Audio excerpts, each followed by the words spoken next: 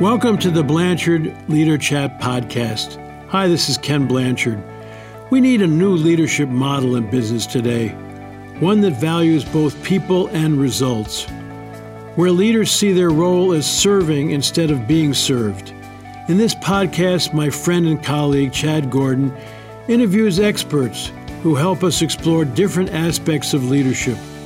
I know you'll be encouraged and inspired by what you hear, and you'll walk away with ideas and insights that will help you be the type of leaders others want to follow.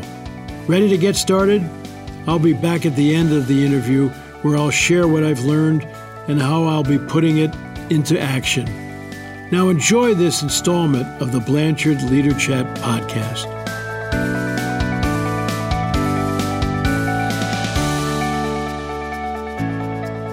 They say if you love what you do, you'll never work a day in your life. And that is one of the topics we're going to be talking about, the idea from Steve Farber. Love is just damn good business. A provocative book title, his newest book, out in September of 2019. Steve, welcome to the Blanchard Leader Chat podcast. Thank you, Chad. It's a great pleasure to be here. Live and in person. Yeah, I know. This is one of those rare podcasts where we're not Skyping in. We're actually in the palatial studios here at Ken Blanchard's headquarters. And so we're going to be talking about, you talk about do what you love in the service of people who love what you do. Yeah. Why is this topic, why did it resonate for you? Why did you feel called to research this and put this in print? Yeah, well, I've been in the business of leadership development, loosely speaking, for 30 years. And it just became really increasingly clear to me over time that love, first of all, it's a subject that makes a lot of business people squirm. Mm-hmm. Because they think it's going to be some kind of, and I can say this because I live here in California, some kind of California touchy-feely hoo-ha mm-hmm. crap. Mm-hmm. But really, love is the foundation of what great leadership is, and it's at the foundation of any great, thriving, competitive business. And you see it everywhere. You see it in Ken's work. You see it in Kouzes and Posner's work. You see it. It shows up everywhere. But I thought that it was time to put a megaphone behind the idea. Yeah. And bring it front and center. So that was the inspiration behind the book, is to dispel this myth that somehow love and business are mutually exclusive, and as many people feel, that love has no place in business, and that's just a crock. Yeah, we may have lost people right away with the L word. We may have. Let's mm-hmm. be honest. There's certain people, this I'm not going to do. But if you've stuck with us, tell us right now, why is love a competitive advantage? Yeah. So let's start with the objective of any great business, right? Any great thriving competitive business will be creating products and services that their customers are going to love. We should all know by now that customer satisfaction doesn't yield anything, right? Doesn't yield loyalty, word of mouth, anything like that.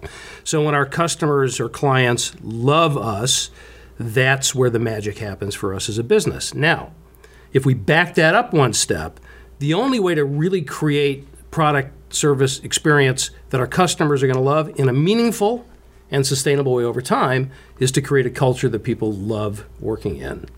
And I can't create that kind of culture as a leader unless I love it, the business, the people that work for me, customers, clients, myself first. So it starts with the impact that we're having on our customers and therefore the impact on our bottom line.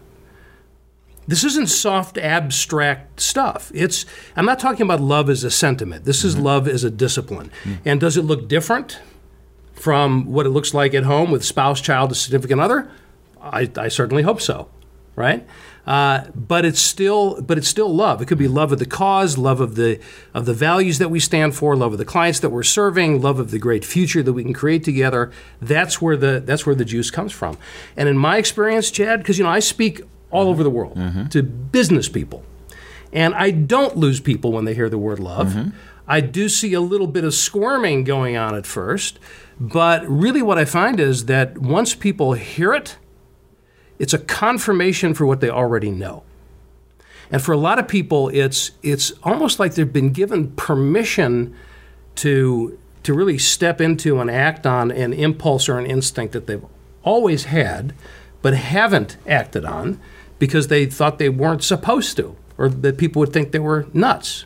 So give me an example. What does love look like at an organization? And what I do love about this book is there's a lot of stories in here. There's a lot of examples. So when you want to demystify love and you want to quantify love in a business setting, what does that look like? Yeah, and it could look like thousands of different things. So for example, we tell the story in the book of a guy named Brian Stevens, who has had a very successful career in the franchising world. He was president and CEO of Marco's Pizza, which is now one of the fastest growing food franchises in the country. He came up through Yum Brands. He's really kind of a legend in the franchising industry. In his early days of his management career, he was the manager of a Ponderosa steakhouse. And he was brought in as the youngest manager I think they'd ever had at the time to turn the place around. It was the worst restaurant in the chain, in a challenged, economically challenged area in Indiana, I believe. And he came in and he saw that their employees were showing up late for work. They were wearing dirty clothes. The place was in disarray. The typical response that a new manager might have in that scenario is to come in and, let the hammer fall. Say, I will not tolerate tardiness, make sure that your clothes are cleaned and all that. But Brian's approach was, first of all, asking the question, who's on my team? Who are these people? And really a curiosity about what their lives were like. And here's what he discovered. People were late for work oftentimes because they couldn't afford their own car. And the public transportation was not reliable. So oftentimes it wasn't their fault when they were late. People were wearing dirty clothes, dirty uniforms to work because many of them didn't have washers and dryers at home. So what do you think he did? He picked them up at their homes and drove them to work. He washed their clothes. And on and on. Now, why did he do that? Well, on the one hand, you could say it's to get, more performance out of them. But that's not the typical approach that people will use to, quote unquote, get more performance. He did it because he loved them. He had compassion for them. He wanted to help them. And at the same time, he was really great at painting the vision for what this place could become. And he brought them from last to first in the chain in a very short period of time. That was the beginning of his career. And he's just built on that ever since. And that's just one of, thousands of examples. How do you show your kids that you love them? What's the one way to show your kids? There's 1,000 ways to show your kids. The same is true in business. It just looks different. All right, so one of the goals of this podcast is to, and I've not come up with a better word for it, but it's kind of mechanize the ideas. Yeah. And so how does one, if they're listening right now and we're just a few minutes into the podcast, how would one go about, as you say in the book, falling in love? How do you kind of create that? Because we're not always maybe wired like that gentleman with the Ponderosa, initially with the Ponderosa chain. How do you make the changes to where you can take this concept and act on it? Yeah, I think it starts with asking the right questions. So if it's true that there are thousands of ways to, as I like to say, operationalize love, make it, getting into the mechanics of it, as you say, then it's not particularly helpful to give a list of 1,000 things because it's all going to be very situational, right? So I think it starts with asking a simple question like, if we really loved our customers, and you could apply this in any context, love their customers, love our employees, stakeholders, whatever it is, what would we do differently? And then just to have a conversation around that, right? What impact would that have on our customer service policies and procedures?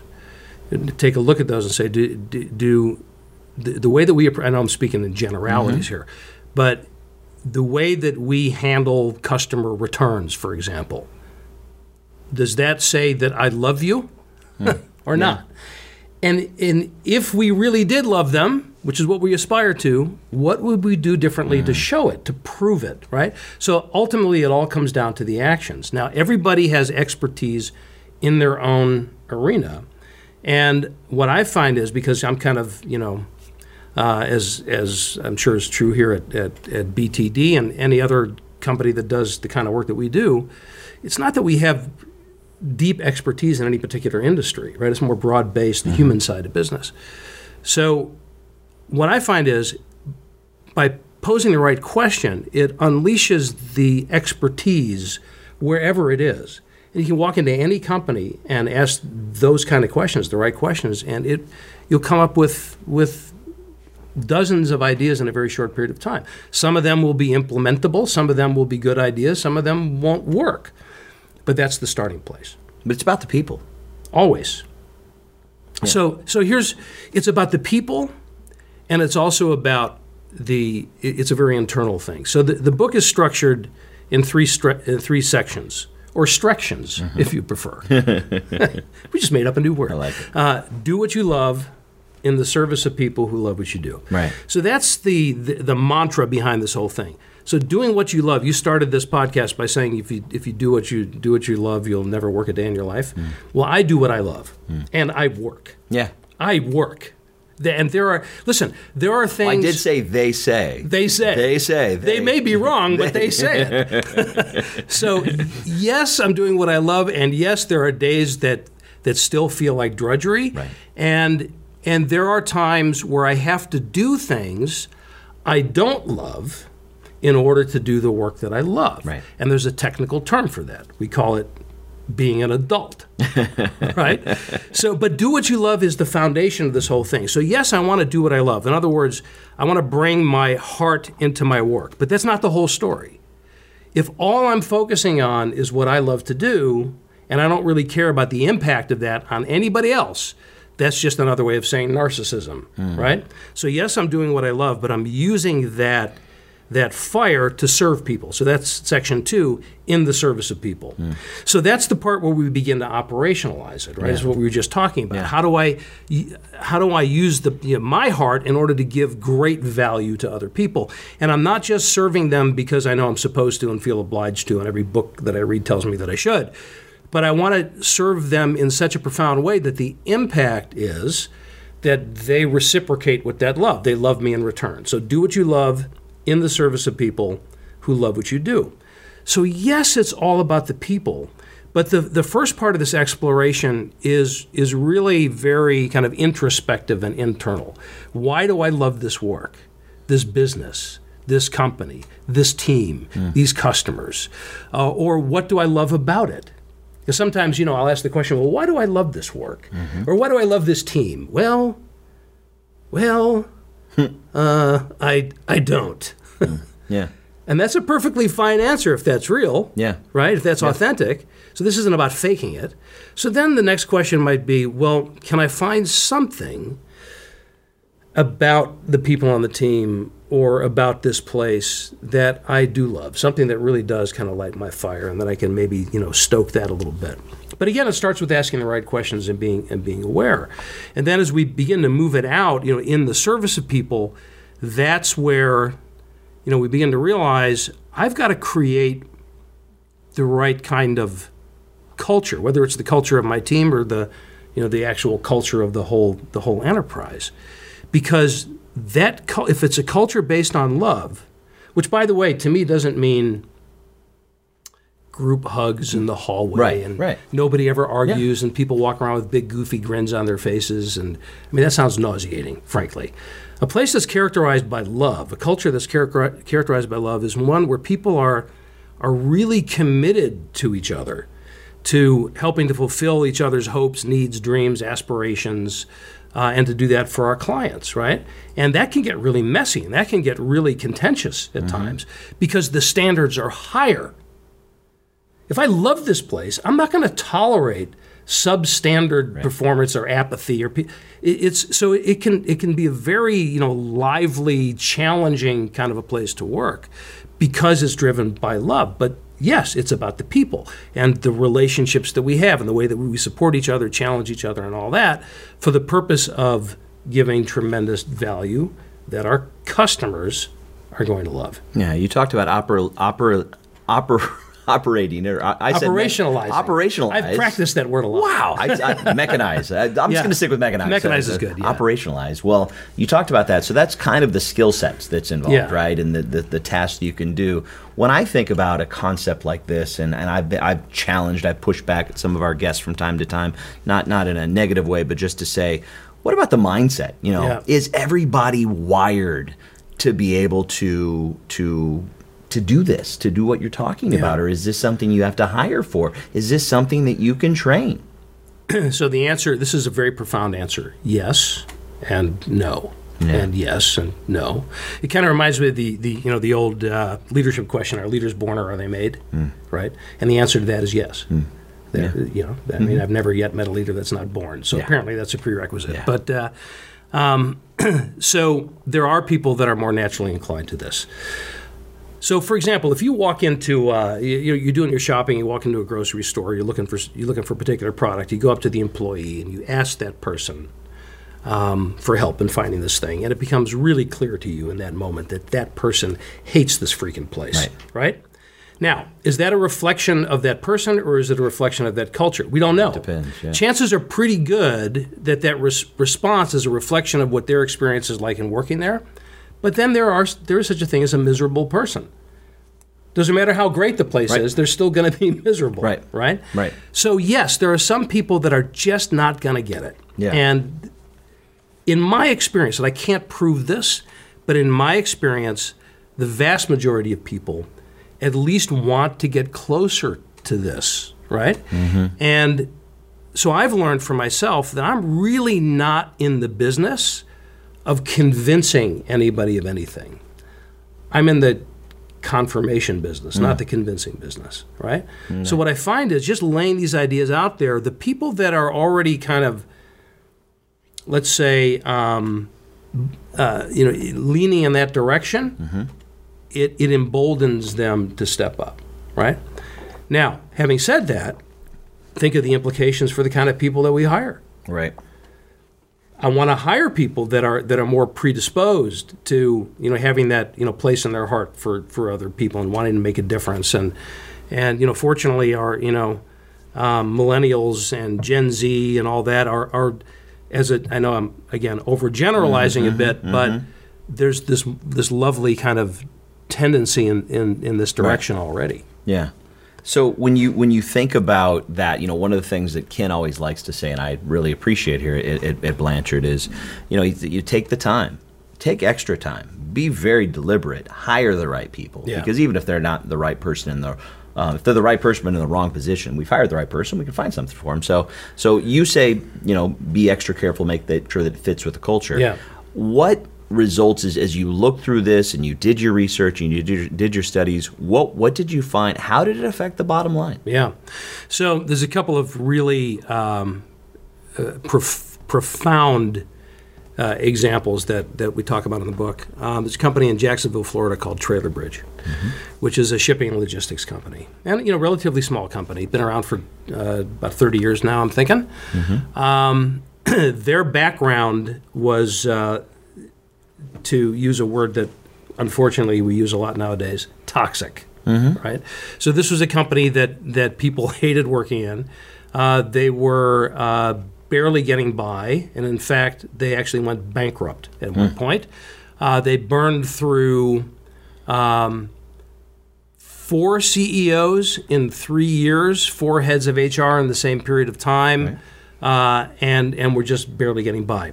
They tapped a guy named Mitch Luciano, who's was part of the management team at the time, and asked him to become the CEO.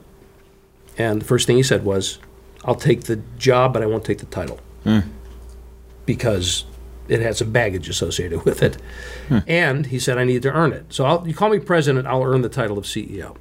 Now, it just so happens that Mitch he subscribed to this whole love concept. He had read my first 3 books, The Radical Leap, The Radical Edge, Greater Than Yourself. This was something that already formed a part of his philosophy.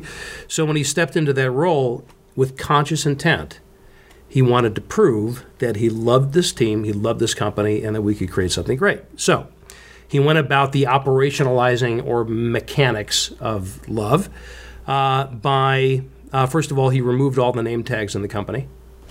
I mean, it's very, very symbolic, right? But it's a small company. Right. So why are we wearing name tags? Yeah. If we don't know each other, something's wrong. So he kind of forced everybody's hand, getting rid of their name tags. He actually lowered the height of the cubicles in the office so people could see each other and encouraged people to get to know each other as human beings.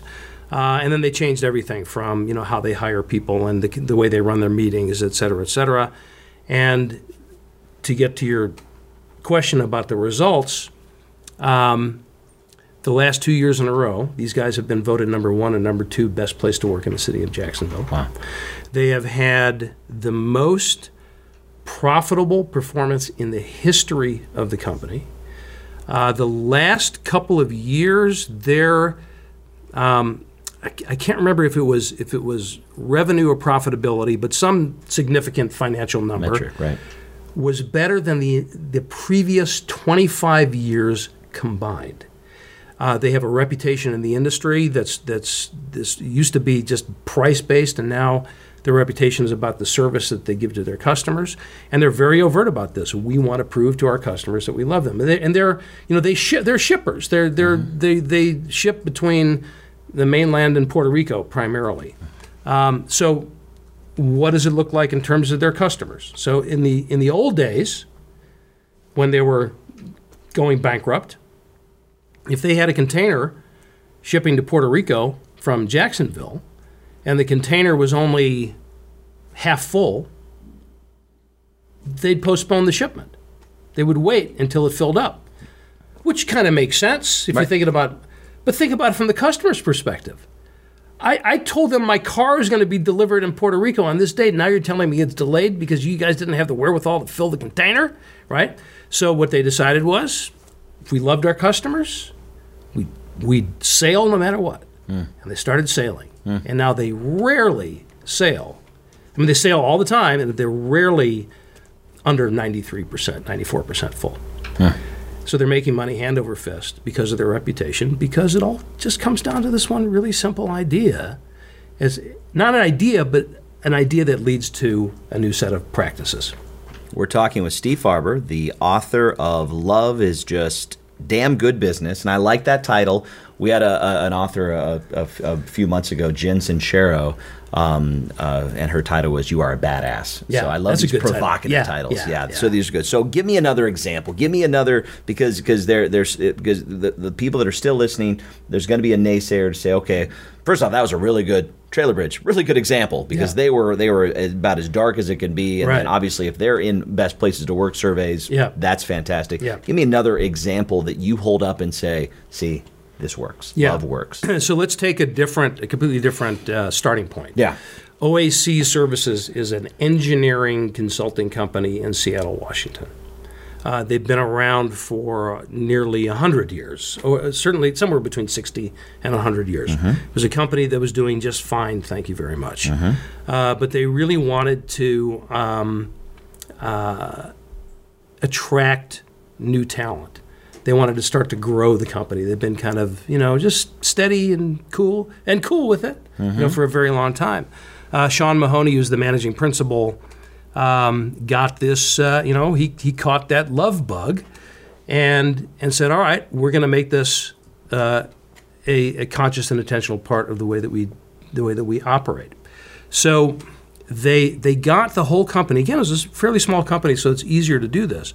They got the whole company involved, first of all, in a discussion of what is it that we really stand for? Who are we at OAC? It's that values clarification stuff that we've done in some form or another for years and years and years.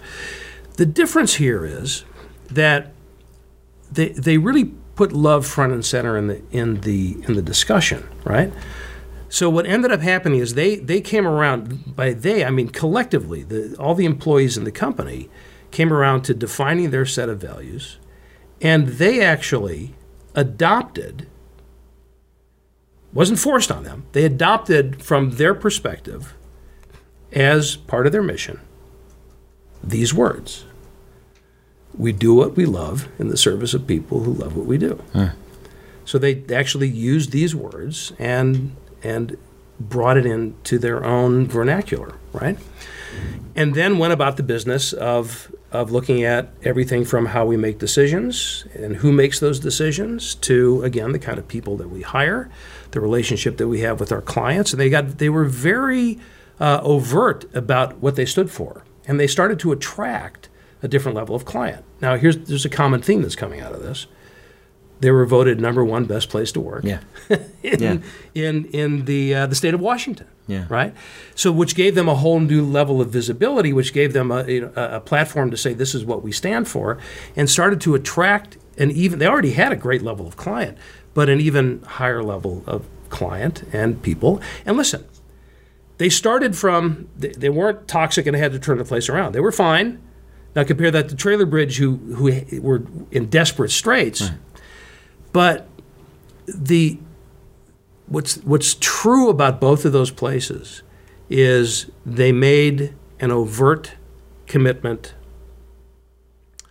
to putting these ideas into practice and being willing to let go of the past and embrace a new way of doing things going forward.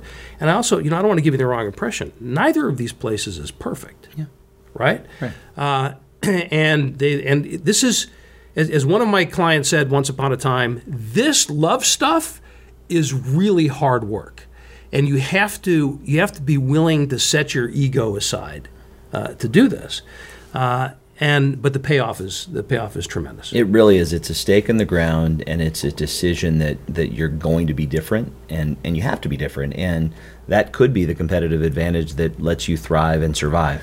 I believe it is. Into the next generation. Yeah, I believe it is. I believe that that love is the ultimate competitive advantage, which, by the way, is a little publisher talk. My publisher originally wanted to use that title instead of this one, which would have been a really tragic mistake. Because I agree. I think Love is Just Damn Good Business is, if I do say so myself, a damn good title. It's a great title. It's a great book. I welcome all of our listeners to go pick up a copy. So as we begin to wrap up here, Steve, tell me what is the one thing that you want our listeners to kind of take away from your research, our conversation today? How do they take this out into the world? Yeah, it's going to sound really simple. And it is. It's also challenging. I would challenge everybody to bring the word love into the forefront. Not that's not the end. That's the beginning, right? It's not just about saying the right words and printing buttons that say we love our customers and all that crap.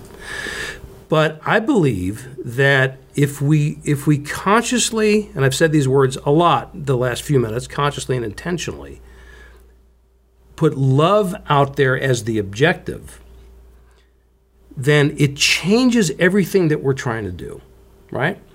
We've used a lot of euphemisms over the years, words like passion, which is a great word, and engagement, which is a great word. But if you call it love, you could do the same thing. You could have the same conversation. You can go through the same values clarification exercise. But there's something about raising that aspiration of whatever it is you're trying to do to that level that really kind of changes everything. So I think start with that and see where it leads you. See if it leads to a new way of doing things. Try that experiment and then let us know what happens. I love it, and what's interesting for me is my friends, my family, and my clients. I've never said, "Oh man, I am so engaged at the Ken Blanchard companies." I say, "I love this company." Yeah, that's coming right. up on 15 years. Yeah. So I think I can speak to that. And if I were to sit down with Ken and just ask him that simple question, "How do you feel about the people that work here?" That's the same answer. Yeah. Right? That's the same answer. He's not going to say, "Oh, they're very satisfactory." I'm so totally satisfied with them. I love it. And by the way, I came out of the Tom Peters Company years ago. So Tom was one of my mentors, along with Jim Kouzes and Barry Posner, Leadership Challenge guys. I've had amazing mentors, and my hope is that this book pays homage to them in a way that makes them proud. But Tom and Ken were, I believe, they were frat brothers, if I'm not mistaken. Yeah, Cornell. Yeah, absolutely. So there's a common source that's led to some really great stuff from a lot of If people. you go back to some of the gurus of this industry, you could link it back to, and Ken's got some stories. It's pretty amazing. Yeah. It's pretty amazing. Some of these guys all had the same ideas not same ideas, but they all had this. They were called to action. Yeah. I think so. So Steve, if people want to find out more about you, if they want to kind of kick the tires on you or find you online or elsewhere, where would you send them? Yeah, so a couple places. SteveFarber.com is kind of where I live. I got all kinds of audios and all that.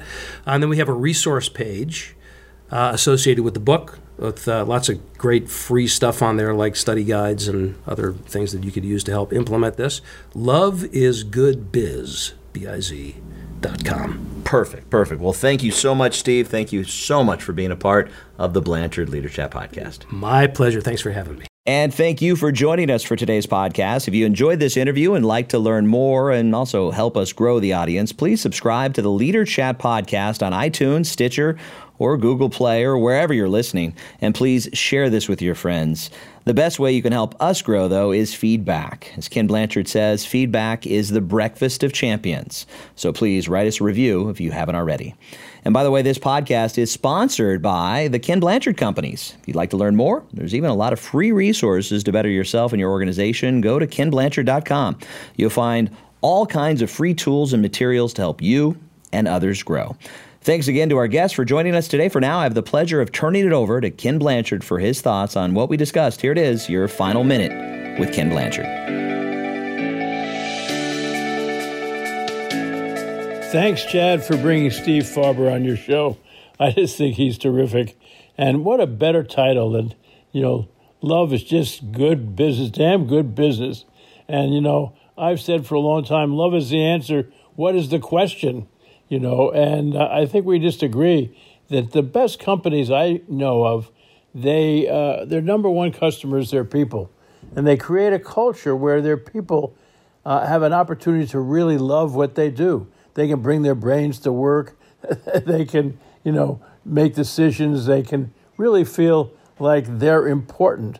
And when they feel loved and cared for and have an opportunity to excel and perform well, then what do? They go out of their way to take care of your customers. And your customers then fall in love with them and your products. And then what do? They become raving fans of your organization. And now, what does that take care of? That takes care of the bottom line. And so it's really so important that people understand what Steve is saying here and why it's just so important. And I know a lot of people, as he said, the love word in business, they kind of shade away from, but that's what it really is. It's really creating an environment where people can really love what they do. And when they love what they do, then they really go out of their way to create a loving environment and interactions with their customers. And wow, that's just a win-win-win-win thing, because what? The company starts to make money and produce. So get Steve's book. It's coming out soon, and I think it's really going to be one that's going to make a difference out there. So don't shy away from the word love. Remember, love is the answer. What is the question? Take care of yourselves. God bless.